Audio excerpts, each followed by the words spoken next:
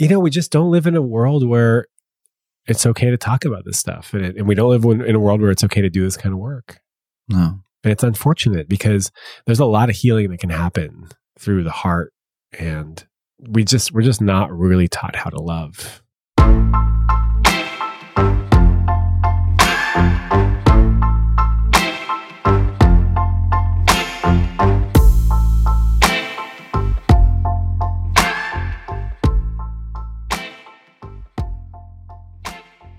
Hey, lovebirds. Today, we're doing something different. I'm going to be airing my interview with the host of the How to Human podcast, Sam Lamotte. Sam's also a friend, and so it's a pleasure to be able to talk to him and to share a microphone with him. And what we're talking about today is the origin story of the Love Drive. So if you are curious about how I came to be doing this work and how the podcast essentially started in the back of a San Francisco taxi cab and the circuitous journey that took me here, you're going to probably enjoy this episode. And what starts as an origin story morphs into two open, vulnerable men talking intimately about sexual shame, how hard it is to love, and how to move forward in a space that is often not well defined and in which we don't have role models to show us where to go with grace, respect, and love. I'm grateful for Sam, and he's a friend, he's a colleague, and he's also an inspiration. His podcast is extremely well produced. His intros, I am frankly very envious of. This particular intro, though, is different than a lot of the ones that he usually makes because he was going through it at this point around New Year's of this past year, 2018. Sam lost his father, and he released this episode just after that. And so his introduction to our episode reflects the state of mind that he was in. And that's what I love about Sam. He's raw, he's honest, he's vulnerable. And I am honored to be able to share this episode with you all. My name is Sean Galanos. This is The Love Drive, airing an episode of the How to Human podcast with Sam Lamotte.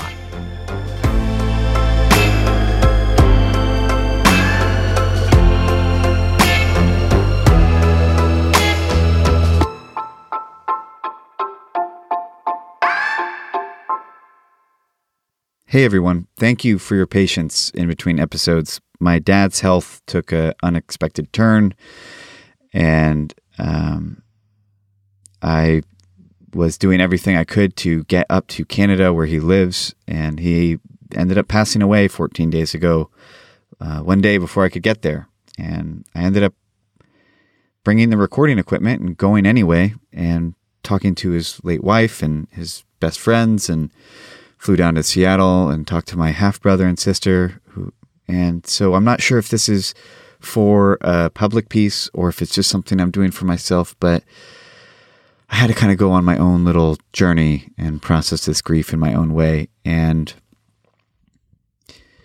besides the loss and the realization that, that's the end of my father and I's relationship, and we're never going to build this, father-son relationship that I was hoping we would.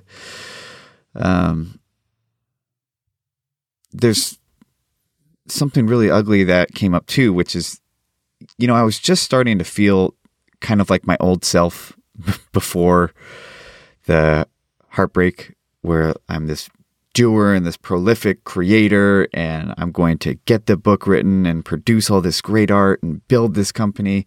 And it was all coming back. I mean, really, I was super pumped. And this felt so deflating, so crushingly deflating. And my first thought was, you're never going to be that guy who gets the podcast out on time and who can build this company and who can write that book and who can get these things done and be a prolific creator. There's always going to be heartbreak. There's always going to be loss or an unexpected bill or depression or something. And you're just this debilitated human. And it's not true. What is true is that I am learning how to be a disciplined artist. What is true is that I'm learning how to live in a way that is fulfilling and healthy and find a way to produce work without abusing myself or without torturing myself or telling myself that it's just not worth anything. I'm learning these things. And you're following my journey doing that. And you're possibly on your own journey of doing that. And what I want to say to any of you who feel in that particular way is a line I say, which is being unstoppable has nothing to do with speed. You think the word's unstoppable and you think of this speeding locomotive or this flying bullet through the air with all this inertia behind it. But really, being unstoppable means not stopping, no matter what. And I have dreams of being a creative runner who creates prolifically and quickly and constantly on a beautiful schedule. But I'm learning to crawl. And I've gotten quite good at it. Because there are many times, this program's been going on for a year and a half. There are so many times that I've wanted to quit. And I just haven't.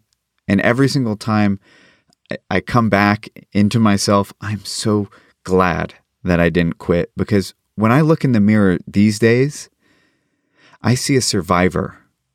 I see someone that's still going.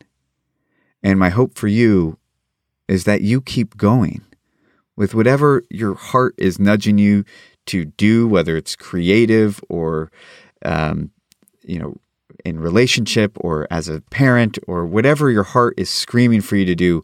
I hope you keep moving in that direction, even if it's unpleasantly slow and much slower than you want it to. Which brings us to today's guest, who's Sean Galanos, and he's the founder of a company project called The Love Drive, which is all about building intimate and fun and more meaningful relationships. And he's a creative friend of mine. We try to talk weekly. We try to keep each other going. We confront our own envy of each other. We both have different strengths. Sean has gotten the discipline of producing very constantly down. And he's somebody who I look up to in many ways, and we're friends. And if you're on any journey, you need some people to do it with. And he's one of the people I get to do it with. And I'm so glad to get to know him. And I'm glad that we found time to sit down and have this conversation. And so, coming back into the swing of the podcast thing, this is the conversation I wanted to produce. It's not so much self-help. It's more just like two friends really talking and me getting to know him better and more intimately and us talking about where we're at. And so I hope you enjoy it. You can always check out more of Sean at thelovedrive.com, or he's on all the social media. I'll post it all in the note descriptions, but here is my conversation with a wonderful creator and a dear friend, Sean Galanos.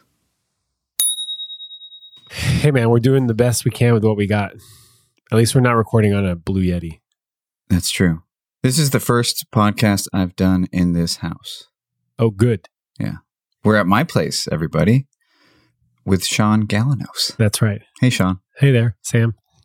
So I already know you really well. And so I'm going to start over. Fuck that. Hey, Sam. Hey, Sean. Take two of the intro. Take two of the intro. So I already know you. We're in my house. But for the sake of the program, this can be as big or as small of a question as you would like. But who are you? Have you ever interviewed friends before? No. Oh. Yeah. My name's Sean Galanos.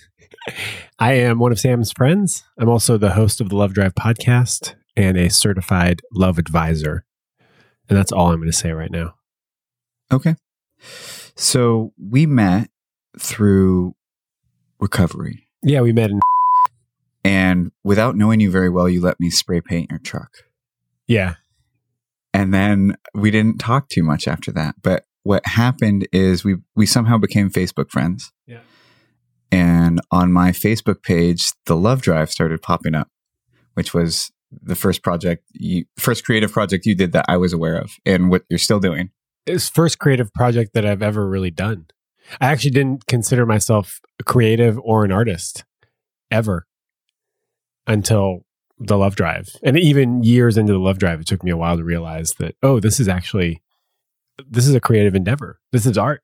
It's also helpful, but it's also, to a certain degree, it's art. And that's like why it's wild, because forever I just never thought that I had a creative bone in my body. If we could back up before the Love Drive, because I want to talk about it.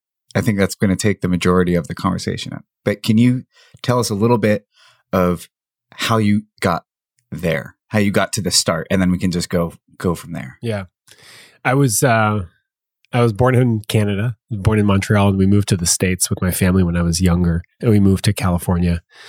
And I got a job in a tech company.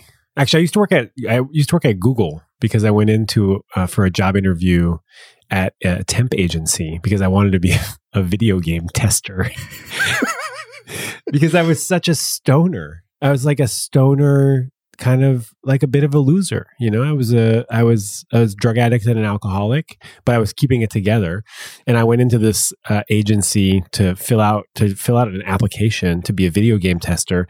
Turns out you need to have completed video games. I had never completed a video game in my life. And on the application, it was like, list the 10 last video games that you'd completed. And I couldn't even fill that in. And I was like, oh, this isn't going well. This is not going well. And I had just graduated from university, and I overheard them. Somebody was talking about a job at Google. And I just said like, oh, I'll apply for that. And they go, well, that's not how it works. You can't just like raise your hand for a job. But long story short, I got that job. And I worked at Google for 3 months until I got fired for sending a personal email to 1,300 employees accidentally.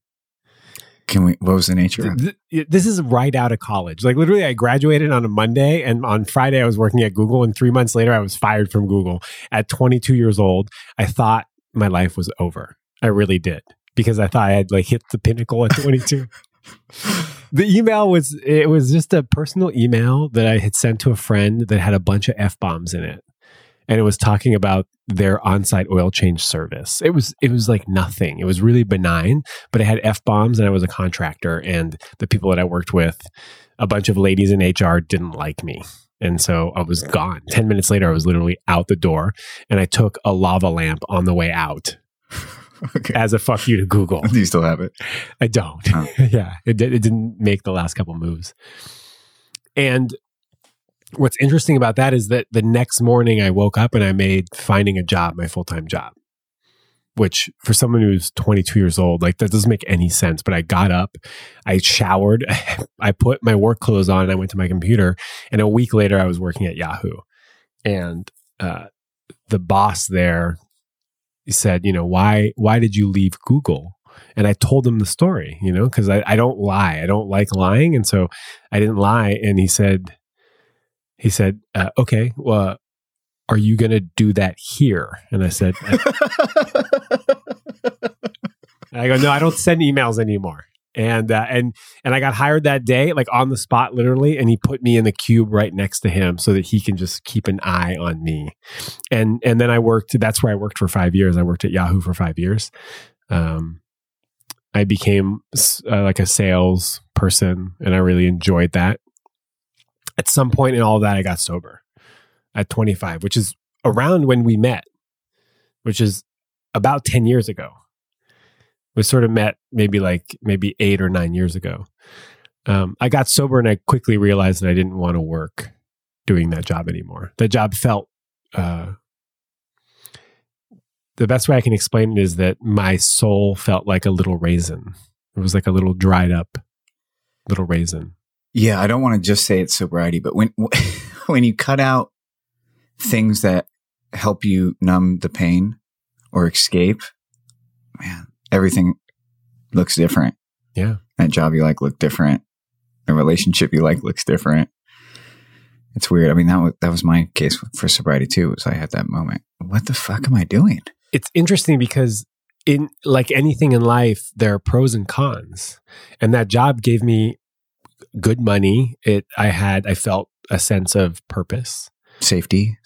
I had friends. I had benefits. I had a place to go every day. And it was a great job because when I was drinking, I didn't have to spend too much time doing it because I was really good at it. And so I could focus on being drunk and or hungover. And then when I got sober, I didn't have to spend too much time doing it. So I could focus on my recovery. But then when I recovered, I realized I don't know what I want to do, but this isn't it. I haven't been that guy that like has known that I needed to do this thing. You know, I don't, there are some people that just, they know what their purpose is. And at that point, I didn't know what it was. I just knew what it wasn't. And I had to leave. I had to leave, and I left money on the table, and it was one of the hardest things I've ever done. And ultimately now in hindsight, I know that it was the right move, but for a while I sort of doubted it. You know, it's hard to know if you're making the right decision. I had the same feeling where I had the best possible job I could have for myself working for someone else, it was this place called Tech Shop, which is no more, but it had tools that I could use for my sculpture. I had access to tools. Literally the place was like my congregation. You know, I loved everybody there, and I wasn't happy. But I didn't leave. I actually got let go because the company started to go under, and I was just a round of layoffs. But I worked there pretty unfulfilled for a year. I worked there unfulfilled in a fulfilling place to work. I worked for 3 years at Yahoo unfulfilled. And so you leave. Yeah, Yahoo wasn't going to go out of business. It wasn't going out of business. It's like the money was so good. Yeah. And people were saying you're an idiot to leave without having another job. But I was in a situation where I could leave, and I had enough savings that it would last me for a little bit so that I can actually figure out what it is that I wanted to do. So I left, and I did all sorts of shit, man. I went traveling. I ended up in Panama City, Panama, not Florida, and running a hostel for overland and motorcycle travelers, basically people who ride who like travel overland from the United States all the way down to sleep in the trucks and stuff. Sleeping in their trucks and their rooftop tents and their hammocks. And when they get to Panama, the road ends, essentially. You can't cross from Panama to Colombia by land. There's something called the Darien Gap. There's a lot of like narco traffickers. There's weird relationships between those two countries. And so we built a hostel that would help people make that crossing, which happens either via plane or by boat. So I ended up in Panama, not having spoken, like I didn't know any Spanish, right? So I learned that along the way. That took me down to South America for a year on a motorcycle. And after, several years on the road, I was just like done. I wanted to come back. And also I ran out of money, which is a good reason to come back, I guess. And I found myself in San Francisco broke. And this is not a good city. It's not a good city to be broke in. No. Being broke sucks. Being broke in San Francisco is challenging. So I was out to dinner with a bunch of people on a Friday night, and this really cool guy with tattoos everywhere and a leather jacket got up in the middle of dinner and he goes, "I got to go to work." And I go, "Oh, what line of work are you in?" He goes, "I drive a cab." And for some reason, it was like the coolest thing I had ever seen. Clint? You remember Clint? No, I thought you were talking about Dave. Dave. He's got a dolphin tattoo on his calf. Driving a taxi. Right. So all those guys were driving taxis. Okay. And I was like, these guys are so cool. They got tats. They got leather jackets. They're driving cab in San Francisco. And I go, oh, that's what I'm going to do. Because I needed money bad, like really bad. And so I went to taxi school. This was like at the beginning of Lyft and Uber. And so in order to get a taxi, not a medallion, but a license, you had to go to cab school. And it was just like, it was terrible. It was like those in schools when they have to expand the school, but they just put up those like trailers. It was in one of those in the back of a yellow cab, like the dispatch yard. Like it was very depressing. Oh, it's not like the royal taxis in England. No. Where you have to like know every street. So there was a test like that, but you only had to know like 10 hotels. Oh, cool. And you had to figure out which, like you had to know which streets went up and which streets went down, you know, on the one ways. It was a really basic test, but I got it and I still have it. It's like a little, like, it's sort of a medallion. It's a nice little medallion with like, it says taxi driver on it and my number. It's a sheriff badge. It's a little sheriff badge. Yeah, it's a little sheriff badge. I've never seen a taxi driver wear one. You don't get in, he's like wearing his little badge, his taxi driver badge. And so I started driving cab and it was actually really lucrative for a while.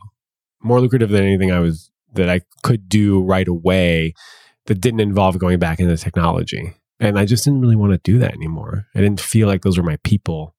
And I didn't feel like it was something that I was interested in or that was going to provide value. Like I know that these technology companies and these app companies, like some of them provide value, but I wasn't interested in it. I couldn't see it. So I drove a cab, which is super fun. It was like playing a video game at that time. And you're just racing other cabbies around San Francisco, driving way too fast, sometimes blowing lights, trying to find your next fare. I mean, we weren't even like using the computer. It was literally just driving around, hitting all the hot spots and like trying to beat some other dude. It's really fun. But the only way to make money is that you have to drive for 12 hours nonstop. And like nonstop. I mean, no breaks. I was like peeing in the street. I was eating while driving. You know, I would make my little salad and my pasta and I would just like drive and eat and pee in the street and drive nonstop for 12 hours. It's the only way to really make money driving a cab at that time. And I was working Wednesday, Thursday, Friday, Saturday night from 5 p.m. to 3 a.m. And I just turned into a zombie. It was just like a really challenging time to be awake. And then on Sunday, Monday, Tuesday, I would try to be a normal person. And it was just like really rough. And driving a cab got super boring. It got boring. It got challenging. And it was, I hurt my body and people were disrespectful. And it's a tough job. So I was getting bored, but I needed the money. And my friend said, you know, why don't you record the conversations that you're having with your fares? And I've always been someone that has wanted to talk about sex and love. Always. I've always been sort of like an unofficial advisor to my friends. And it's something that I have like a bottomless well of energy and passion for. And so when she said, why don't you record your conversations? I thought, oh, why don't I make it like Taxi Cab Confession meets Loveline with Dr. Drew and Adam Carolla? And so that's what I did. I like sort of figured out what I had to do to make that happen. I got GoPros. I got, you know, Zoom recorder that I'm still using for my podcast today. And I got some microphones and I rigged up this setup that every day I would get the cab, I'd drive it home real quick, I'd run upstairs and I would like slam this setup into the back of the cab, which was lights that went out that attached to the back of the headrests, cameras that were on clamps and microphones. And I had like a little, you know, some remote controls in the console. And people would get in and I'd say, welcome to the Love Drive, which was the name that I'd sort of picked. It took like months to find the right name. Welcome to the Love Drive. Then I'd hand him a stack of cards, and on the cards would be a bunch of questions. And some people were super stoked, and some people were horrified, and some people just didn't want to play my game. And that is the beginning of the Love Drive. So that was 2014 in San Francisco, driving a cab, interviewing people about sex, love, dating, romance, relationships in the back of a cab. Was it legal? I don't know. But I know you got releases from the people in the cab company, or from the people in the cab, but is that like with the cab company cool? Well, the cab company didn't know about it. And just recently someone got in real big trouble because they were live streaming Uber, you know, the video feed from Uber onto Twitch, that like live streaming video game site, and got into a lot of trouble. And then now they've, you know, the transportation network companies, what are those? Lyft and Ubers, what are those? Rideshare companies. now have it in their language that it's illegal to broadcast or publish any of the video that you record in the cab, but you can still record for safety reasons. Yeah, of course. So I don't know. I didn't ask them. That's good. Yeah. Yeah. So when I first saw it pop up, it's interesting because from me looking on the outside, you're always this kind of good looking guy who's really confident. It just seemed like, oh, everything comes so easy to you. You know, that's kind of like the feeling I got. And then on Facebook, the love drive starts popping up, and it's so cool. And my first reaction was like kind of a hater, you know, like if I'm going to be honest with myself, like I like spite watched them. This is great. And it just won me over. There's something that I saw in your belief in yourself that you would do this, that you would broadcast this on Facebook where everybody could judge you because you had to host it, right? You had to be the face of this thing. And it was something that I could never imagine myself doing. It felt like I want to have that skill. Just you standing up there. Because there's something when you don't know someone and you see them on the YouTube channel, you just assume, okay, that's who that person is.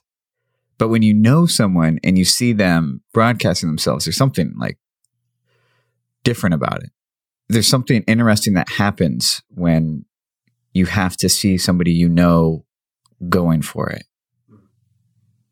I think that's why my first reaction was cynical or hater-y, is that it's like, you know, you see somebody going for their dream around you that you know, it makes you think about yourself. And if you're not going, you know, now that I do How to Human, whether it's a success or failure, I've noticed that when people tell me what they're up to, it hurts me less, if that makes sense. I'm less threatened by it. And of course, you and me talk often. We talk about envy. We talk about getting envious of each other. And that's a real part of it, but it goes lower when you're still doing it, as opposed to when I wasn't doing anything creative and I saw people doing things creative, it was just painful. It was painful to listen to when there were people I knew. I just read this thing that's like, the only people that hate on you are people that are doing less.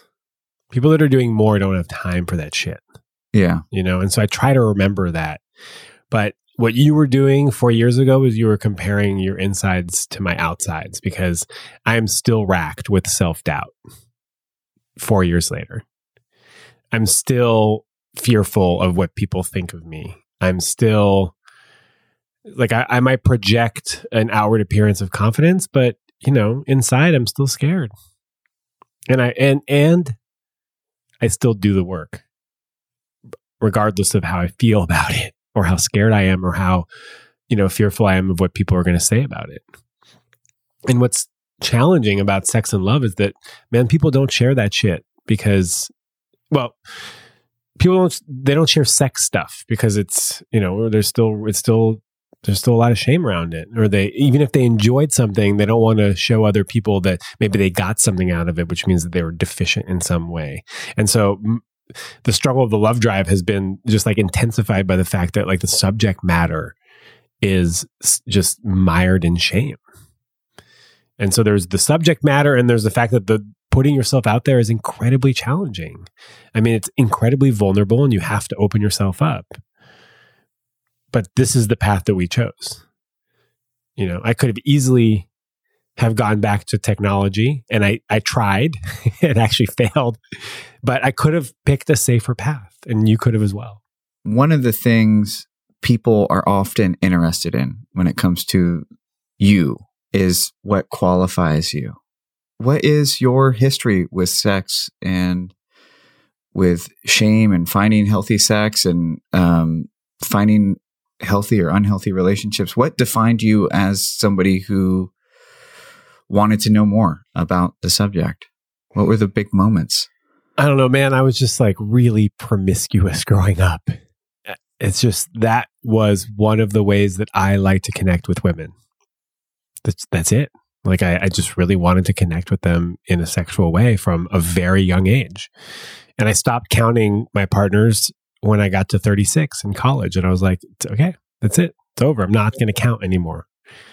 And some people are more sexual than others. And some people have a deeper capacity to love. And some people, we're born with these like innate skills and or areas of interest.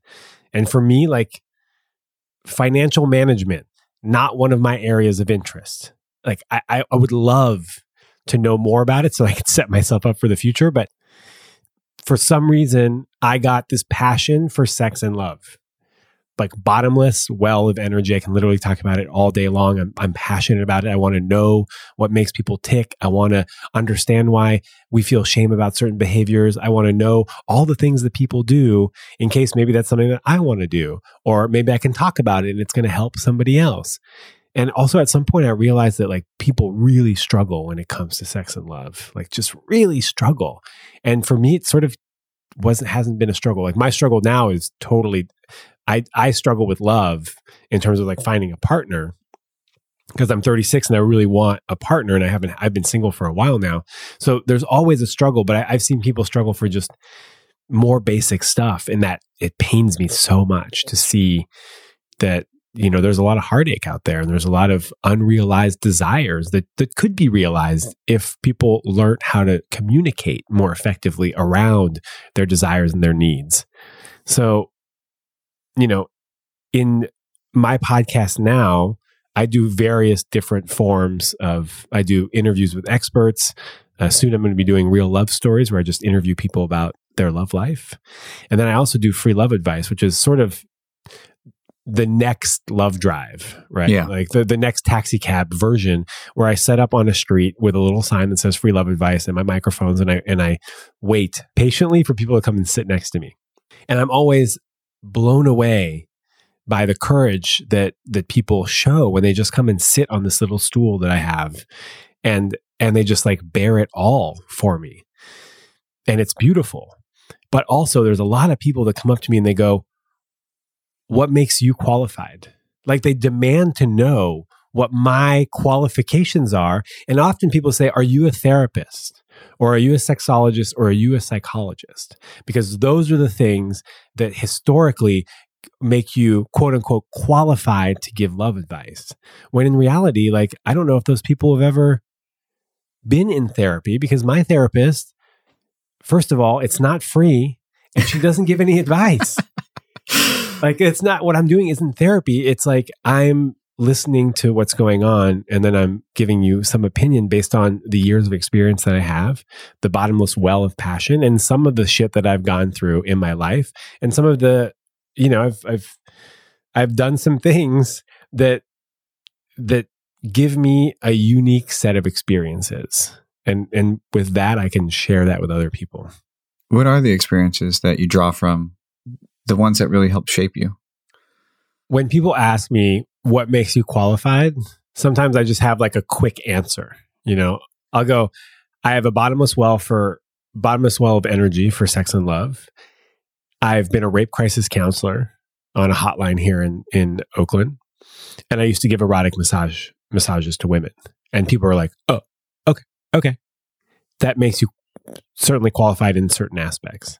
And so in my life, I've done some things that are like a little non-traditional, because when I was driving the cab, I was getting tired and I was just tired of driving. It's just such a grind. Even though I was having fulfilling conversations, it's still a grind. And it's so hard to ask people like, hey, can I record you so that can I record you talking about like really personal stuff?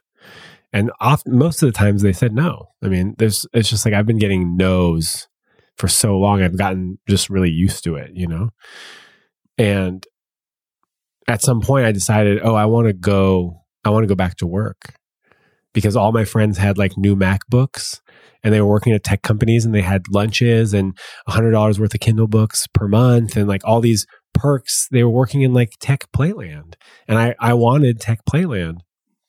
So I decided to go back to work, and I like revamped my resume, and I got some job interviews, and I thought I had knocked one out of the park. I mean, I was so stoked. And it was with GitHub, and GitHub just got bought by Microsoft. And if I had gotten hired, I'd be like a multi-millionaire right now. and I did, the interview was just like, it was really good. You nailed it. I nailed it. And then I got feedback saying that unfortunately I wasn't a good fit for the position. That was sort of the email I got back from HR. But my buddy worked there at the time, and he got the real story, which is that they went online and they saw all the stuff that I put up. The Love Drive? Yeah. Yeah. All the articles that I'd written, the blog posts, the videos. And basically what they said was, we think that Sean is a risk and that he's going to hit on the employees and the clients. So essentially I was labeled a sexual predator. But none of this shit came out during the interview. It's not like I was hitting on anyone in the interview. I was 100% professional, and I had a lot of sales experience, and I thought I was a great fit for the job. No flirting? Zero flirting. You're a big flirt. I'm a huge flirt. Yeah. Zero flirting. I mean, maybe it's impossible for me not to flirt. Maybe that's, maybe there was a little bit of flirting, but it certainly wasn't inappropriate, and it wasn't sexual in nature in any way, shape, or form. And that really threw me for a loop. I mean, basically this company was saying that I am unemployable. That because of the stuff that I've done, even though all of it is sex positive, every single piece out there is sex positive, they've said this isn't a risk that we're willing to take. And I understand their position. I mean, they actually had a big scandal earlier in that year, and so they were very risk averse. And that really fucked me up. It really fucked me up because I felt like I was unemployable, and that I had sort of painted myself into a weird sex corner, and I wasn't going to be able to get out of it. Dude, I feel you on so many levels because I'm in the weird, depressed, suicidal corner. Yes, you are. Yeah. I like it. Yeah. Okay. No, keep going. You're in a mental health corner. Yeah. That's great. We need that. And we also need people to be in the weird sex and love corner. So you get this feedback that basically it's on the internet forever. You're fucked. I had to either whitewash or go all in. Yeah. Those are my only two options. And so I could go and try and remove all the shit that I wrote, plus get it removed from all of these other places, like scrub social media for years, or, just fucking own it. And I was at a party and a friend was like, oh, you know what? This friend is that every good idea I've ever had comes from this woman. And she goes, and her name's Allie. And she goes, Sean, I think that you would make a great escort. And I just looked at her like, are you kidding? Are you kidding? And there was that show Hitch on, I think it was on HBO or something, about a dude who runs out of money and who like starts being a straight male companion, basically. But that's not really a thing. Like, I did the research. There's no real market for straight dudes sleeping with, older rich women. It's a fantasy. No, because straight dudes will do it for free. Straight dudes will do it for free. And for the most part, the idea is that women can get sex when they want sex. And that's not true, actually, at all. You don't think so? No, not at all. No.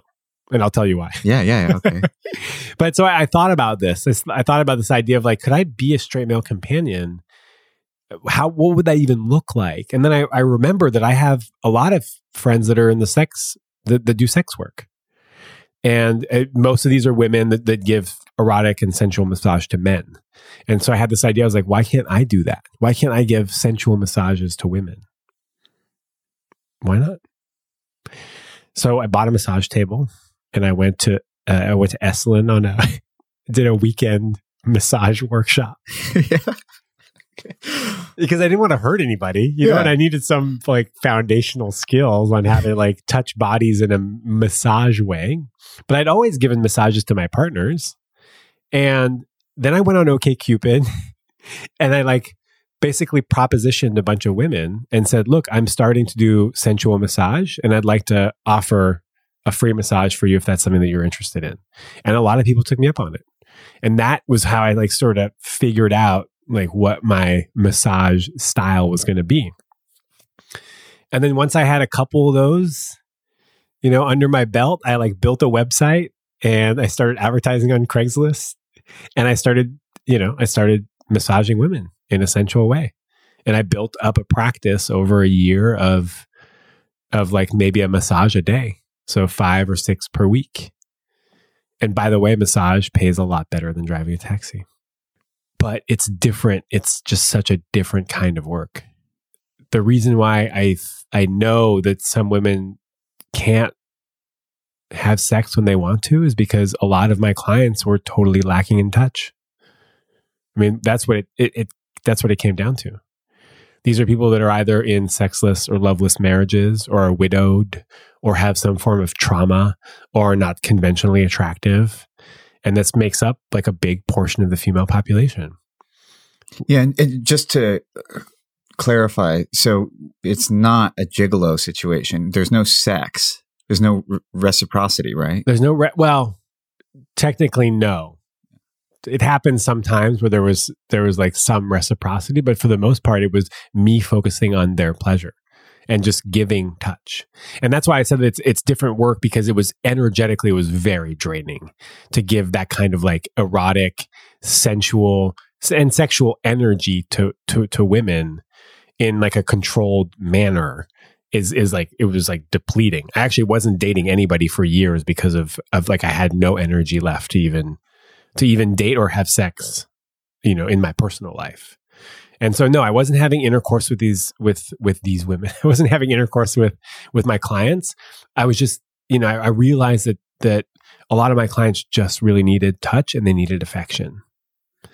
And we're talking, people that hadn't had any for years. And I can't imagine not having somebody touch me for years. That's actually not too far from what my life has been like for the last couple of years, because I'm looking for a partner and I'm not interested in casual sex anymore. And so I've just sort of like retreated a little bit and isolated and sort of, under the auspices of I'm waiting for the one, which doesn't exist, but this is a whole different conversation. What people don't realize is I knew that story about you and I didn't know if we were going to talk about it here, because I don't think there's a way to capture without just explicitly saying it, that you still have a ton of hesitation about that part of your life. Yep. And that it's probably one of the more important parts of your story. I mean, I imagine it really shaped your emotional IQ, is doing that kind of deep therapeutic behind the curtain work where, it's not conversations that you would ever have. And how do you confront most of what the Love Drive, I think, is about having healthy, happy sexual experiences and love experiences, and especially in a world that so quickly can make you feel embarrassed about what you like and can make you feel ashamed about what you've done. And so, what's your work look like confronting your own shame about this topic? I mean, the older I get, the more accepting I am of myself. I mean, and that just comes over time. But I've had a lot of shame about this work.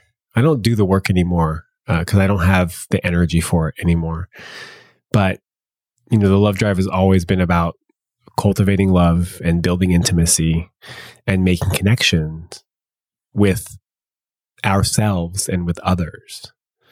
So a lot of the work has been around just self-love, because the more I love myself, the more I can love you. That's what I want. Like, I want more connection in my life. And so in order to do that, I have to focus on myself. And it's not a selfish endeavor, because ultimately the goal is to connect with people. We just don't live in a world where it's okay to talk about this stuff. And we don't live in a world where it's okay to do this kind of work. No. And it's unfortunate, because there's a lot of healing that can happen through the heart. And we're just not really taught how to love. We act like people get stained, that like very promiscuous women or men. It's like we let it stain them. In a way, we let it stick with them. It's a tough call when you're talking to someone and they're like, I'm dating someone. Do I tell them how do you, since you have personal experience with this, how do you make sense of talking about it when there is the reality that people judge? And I guess I'm just thinking about other people at home right now listening to this moment, realizing that this is maybe the first time you publicly talked about this, thinking about things maybe they haven't talked about. And how do you feel about it? Because there is, I don't know, there's definitely, unfortunately, I think times where it's, correct me if I'm wrong, like there's times where it's like not appropriate. Like I don't want someone to, it's so weird. It's so weird to confront. Like I don't want somebody to miss out on a connection because they were asked about their sexual history and they softened it up, or they didn't soften it up. And it was hard for a guy or girl to swallow the reality of who they were before them, which in some sense is none of their business. It would be nice if that wasn't the case. I had a therapist. His name was Dr. Jay Talkoff. Phenomenal man. I attribute a lot of the growth that I've had to this person. And one of the things that he said was that you don't have to share everything.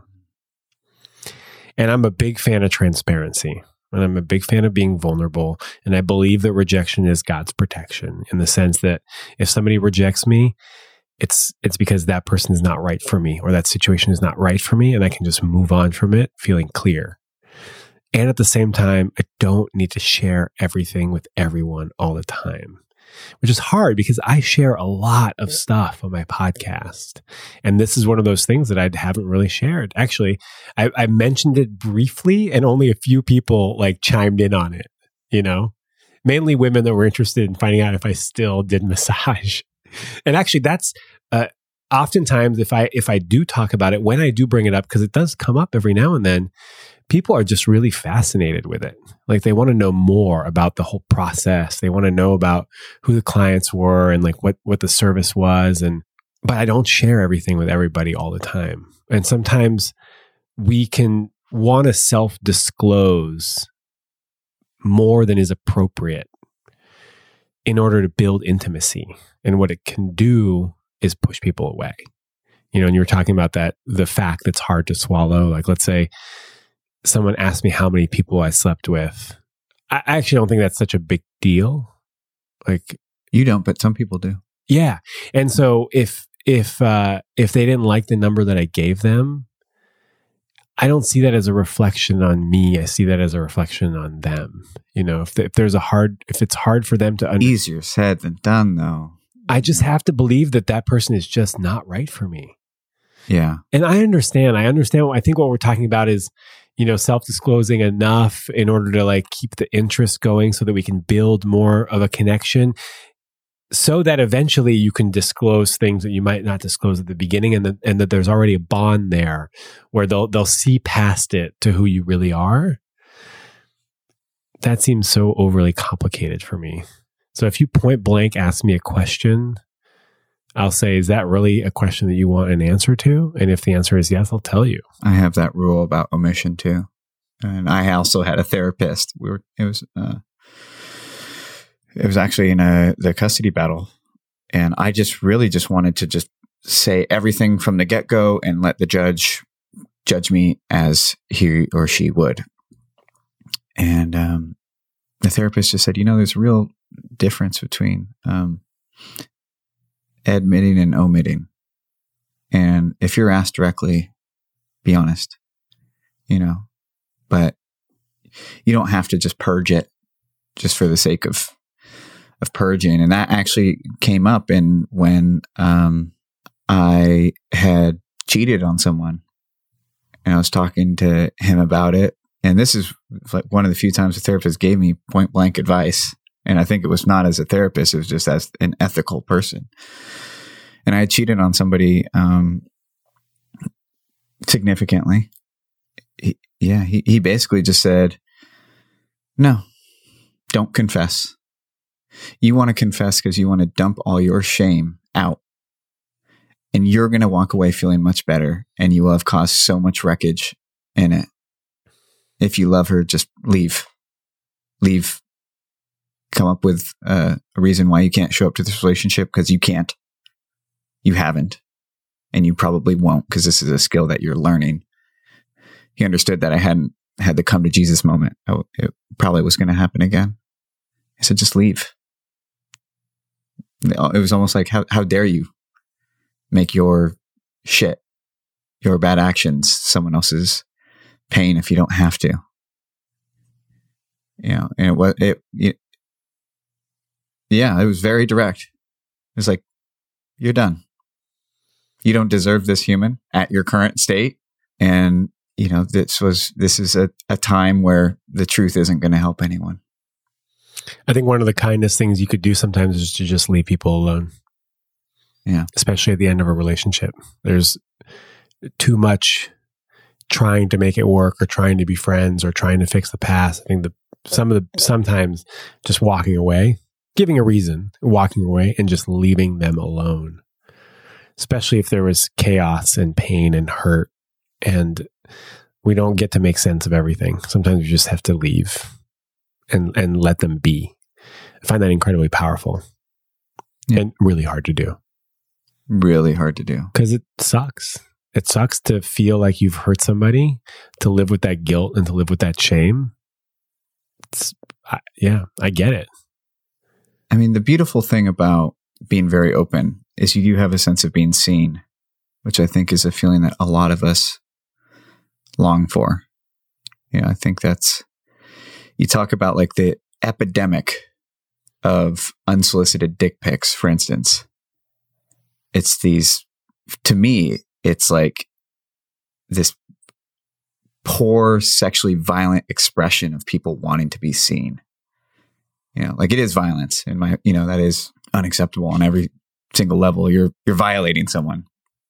But I think the root of it is we wear clothes all the time. We wear clothes, we wear push-up bras, we wear, these shields of our like naked selves, emotionally and physically. And how's it going? Great. How you doing? Fine. In all different areas. And for me, I know, like when I've had consensual phone sex or video sex on the phone, or even just the first time you see each other naked, there is that feeling of like, this is me. And do you want to stick around? And so being seen is beautiful. But there's a balance to it. Like us, I think we're naturally lean towards overshare. I want to get it all out of the way. And then if you run, you run. But there's a level of couth too that I need to be aware of, that I shouldn't tell everyone everything about me on the first date. Man, I'm with a new therapist now because I changed cities, and this is what we're talking about. I've had this thing I've been telling people on my podcast, that I'm open to being open. So I'm open to being in an open relationship. I'm not non-monogamous, but I'm open to it, which means that my default is closed. But I've been telling people this, and they go, so what are you looking for? Oh, I'm just looking for someone that's open to being open. And I'm open to being open. And that might scare people away. I imagine it scares more people. Yeah. Doesn't it? Yeah. And so, she goes, is that really necessary to disclose on the first date? You could be open to being open without making that a criteria for for this future potential partner. So what does open to being open mean? What's the value behind that? And can you just hold on to that value yourself? You don't need to disclose it. I mean, if somebody asks you point blank, what are your thoughts on non-monogamy? That seems like an appropriate place to bring it up. Yeah. And if someone said, have you ever done sex work? I might talk about the fact that I used to do sensual massage, but I don't need to bring it up in my story all the time. It's the difference between admitting and omitting. I like that. It's fear-based. It's like, for me, I think it comes from being worried about abandonment. If you're going to run, I want you to run early. Yeah, run now. Yeah, run now. But I don't think that's necessarily the way to cultivating a great relationship. I don't know much, I feel like, but I know that. I have a sense that me doing things out of fear is not going to lead to something great. was talking to a woman yesterday about dating unavailable people and how that is also a defense mechanism. Yeah. Because if you know right off the bat that they're unavailable, then there's no fear that it's not going to work out because you already know it's not going to work out. So you don't have to protect your heart. You don't have to be scared of the fact that they might leave you and they might, stomp on your heart on the way out, because it's not going to happen. It's very safe. Yeah. It's painful, but safe. It can be painful, but you'll know it's coming. Yeah. It's just somewhere deep down. Yeah, it's a different kind of pain. Yeah, I asked you that on Free Love Advice Friday, which you do on Instagram, and I loved it. I think you just said if you're dating unavailable people, you're unavailable. You're unavailable. Yeah, that's why you're interested in unavailable people. And it all goes back to being seen. I'm like thinking of taking my clothes off for the first time in front of somebody, and how incredibly vulnerable that is. Yeah, and I haven't done that actually in a while. Because I'm scared. The dude who gives free love advice, and he's a certified love advisor, scared of getting naked in front of somebody. It's funny how things change like that. And one thing that you probably weren't afraid of 5 years ago all of a sudden has become scary. Dude, I used to get so naked. I used to get so naked too. Yeah. So naked all the time with everybody. And now I'm just less, it's not that I'm scared. I'm just less interested in it. I want it to be with someone that I can build intimacy with, not surface level intimacy, not fake intimacy, but real live vulnerability. And there's probably, I still have blocks.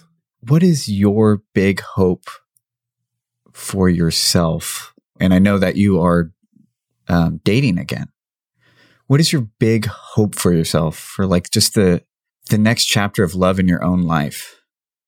Not having such a defined idea of what I'm looking for, and being more open to receiving a partner in whatever way that looks like, and not being so rigid. I have this, I'm letting go of this list of what I want my ideal partner to look like. And that's a very constraining and limiting way of being in the world. You got to do all these things. You got to want to go rock climbing. You got to want to sleep in the back of my truck. You can't have any cats. You got to be funny. I got to be able to leave you at a party and you'll be fine on your own. This list is just never ending. And that's a limiting way of saying, hey, this is how you should love me. And this is what you should be in order to be with me. And I don't want that anymore. So letting go and accepting the fact that I don't really know what I need, and just being okay with that, and finding other ways of finding love in the world. It doesn't have to be, the society wants you to have a partner. You're successful when you're a couple, and just letting go of that narrative and finding other ways of giving love and receiving love, familial love, platonic love, love of work, of passion of work, of bikes. I mean, I know you're a tinkerer and a builder. I tinker. And a maker. Yeah, me too. And, that stuff is important to me. And so finding other ways of receiving love in the world and of giving love to the world, that's the next step for me. Yeah, you're bringing up stuff for me because I feel like there's just a part of me not ready to get hurt again. There's just a part of me that like, I almost feel like something great could come across my plate and I still wouldn't be able to give my whole self because of that fear. What you've been talking about has been really hitting home with me because I have to take a look at my own list. My list is impossible to achieve. You basically have to be a celebrity, It's like another defense mechanism. It's another way to be unavailable. And right now during this period where, I think that I wouldn't want to date myself. If I came across a woman who is exactly as available, as skittish, as unaware as I am, like I probably would just be like, you're not ready. And so that's my journey. Is like, how do I find and give love, especially for somebody who loves to isolate? When I'm in a relationship, I love to just like doomsday prep with this person. And like, I end up, drifting away from friends and like things that aren't good, but like, how do I share the love that I have and want to give? I have a big heart I want to be affectionate with people. And it's a weird juxtaposition that I also withdraw and isolate. And then how do I get love from friends and give love and accept it as love, even though it's not the same kind of love? Because it's easy to get love from people who love you and still feel like, well, I don't have romantic love. Yeah, I want sexual love. I want sexual love. Rather, it's like, it's like needing to eat, getting a bunch of food and being like, well, that's not what I wanted. Yeah. I still want cookies. Donuts. Yeah. I love how we go to junk food. Yeah, totally. It's sugary junk food. The biggest question that I get when I give free love advice is, where am I going to meet my partner, my person? When am I going to fall in love? Where can I find someone to fall in love with? And it's the hardest question to answer. It's impossible to answer, and it's heartbreaking to listen to, because I have that same question. And I just pour myself into literature, and I try to figure out, intellectually, I try to figure it out. And what I keep running up against is give love to receive love. Yeah. Focus more on your ability to give than on your ability to receive. And Erich Fromm is a psychoanalyst, psychiatrist, of German descent, and he wrote a book called The Art of Loving. And we are too concerned with finding love and less concerned with, we should be more concerned with giving love. Because when you give, you actually receive. And it increases other people's capacity to give. When you give, they can give. I mean, we know this concept. In recovery. In recovery. I'm going to bleep it. Oh, yeah. In recovery. Beep. Beep. I got you. We know that concept of giving love instead of receiving. Yeah. I mean, it's a different skill to work into your own life, though. And it's less gratifying. It is less gratifying. I mean, instantly gratifying. I think it can build to something really gratifying, like a beautiful life full of love. Well, it's a skill too. We're not taught how to love. Our parents weren't that great at it. No, and we learned some lessons from. Oh, it's noon. It's noon in San Francisco on a Tuesday. That's right. But Thursday too? No. Only Tuesday. Tuesday at noon. Yeah. We have a bunch of shitty teachers. And I think they come in the form of rom-coms, and they come in the form of, it's just like entrepreneurs who glorify their founding story, and they turn it into some magical moment of like, fuck that. Sorry. I hate that. I hate when people turn it's like, I don't know. As a romantic, there's toxic romanticism that again leads me comparing myself to other people going, well, I'll never have that. I'll never get that story. But anyway. Dude, we just don't see, we don't get the behind the scenes look at how much work it really is to maintain a loving relationship or to grow a successful company. We just don't see it. We see these glorified rom-com versions of what it looks like to be in love. And it's absolutely not based in reality. And you're right, it's toxic and it's detrimental. It takes a lot of work to build intimacy and connection in a relationship with somebody, but it's worth doing. I have to believe it. I'm such a romantic. I have to believe that it's all worth it. I have to too. I like to end this way. But if I could, this is my new favorite kind of visualization for it. If I could hand you my phone right now, and on the other end is either the younger, no, actually, you know what, you weren't well to receive this message as a young man. But if on the other end of it is someone who just feels lost, romantically, creatively, any of the things that I think you can really speak to. And you can just send them a little message of a couple things you know to be true, that you know will at least hey, here's a couple anchors to hang on to while you go through the journey, what would you tell that person? It's okay not to have it all figured out. It's actually okay to not have much figured out, because the older I get, the more I realize that I know less the older I get. And I always thought that I had to have it all figured out, that it had to be packaged and it had to look good for everybody else, because that's what society values. They value success. They value the founder's story of how they made it. But it's a lot more interesting to show people who you really are right now. It's okay to be heartbroken.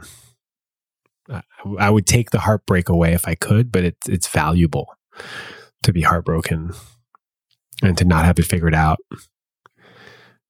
and to just do the work. I want to say every day, but it's okay to take a break also.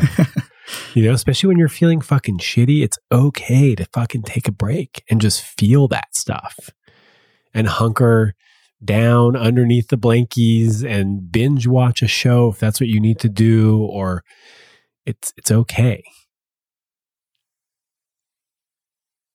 We're just not used to seeing people sad or depressed or unhappy. Or unsure. Yeah, or unsure. But everybody has it. We just don't show it. It's okay.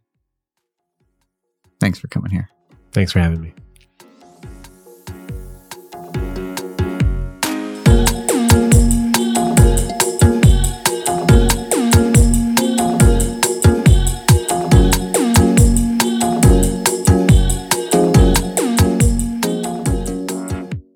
Hey, lovebirds. That is the How to Human episode with Sam Lamotte interviewing me, your host of the Love Drive podcast. Thank you so much for listening.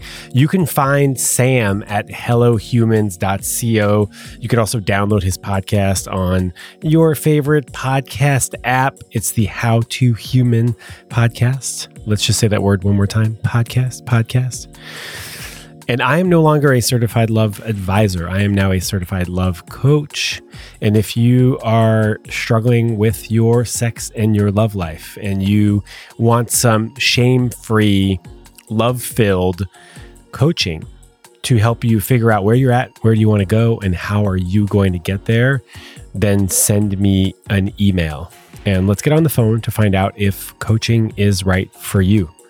That's Sean at thelovedrive.com, SHAUN.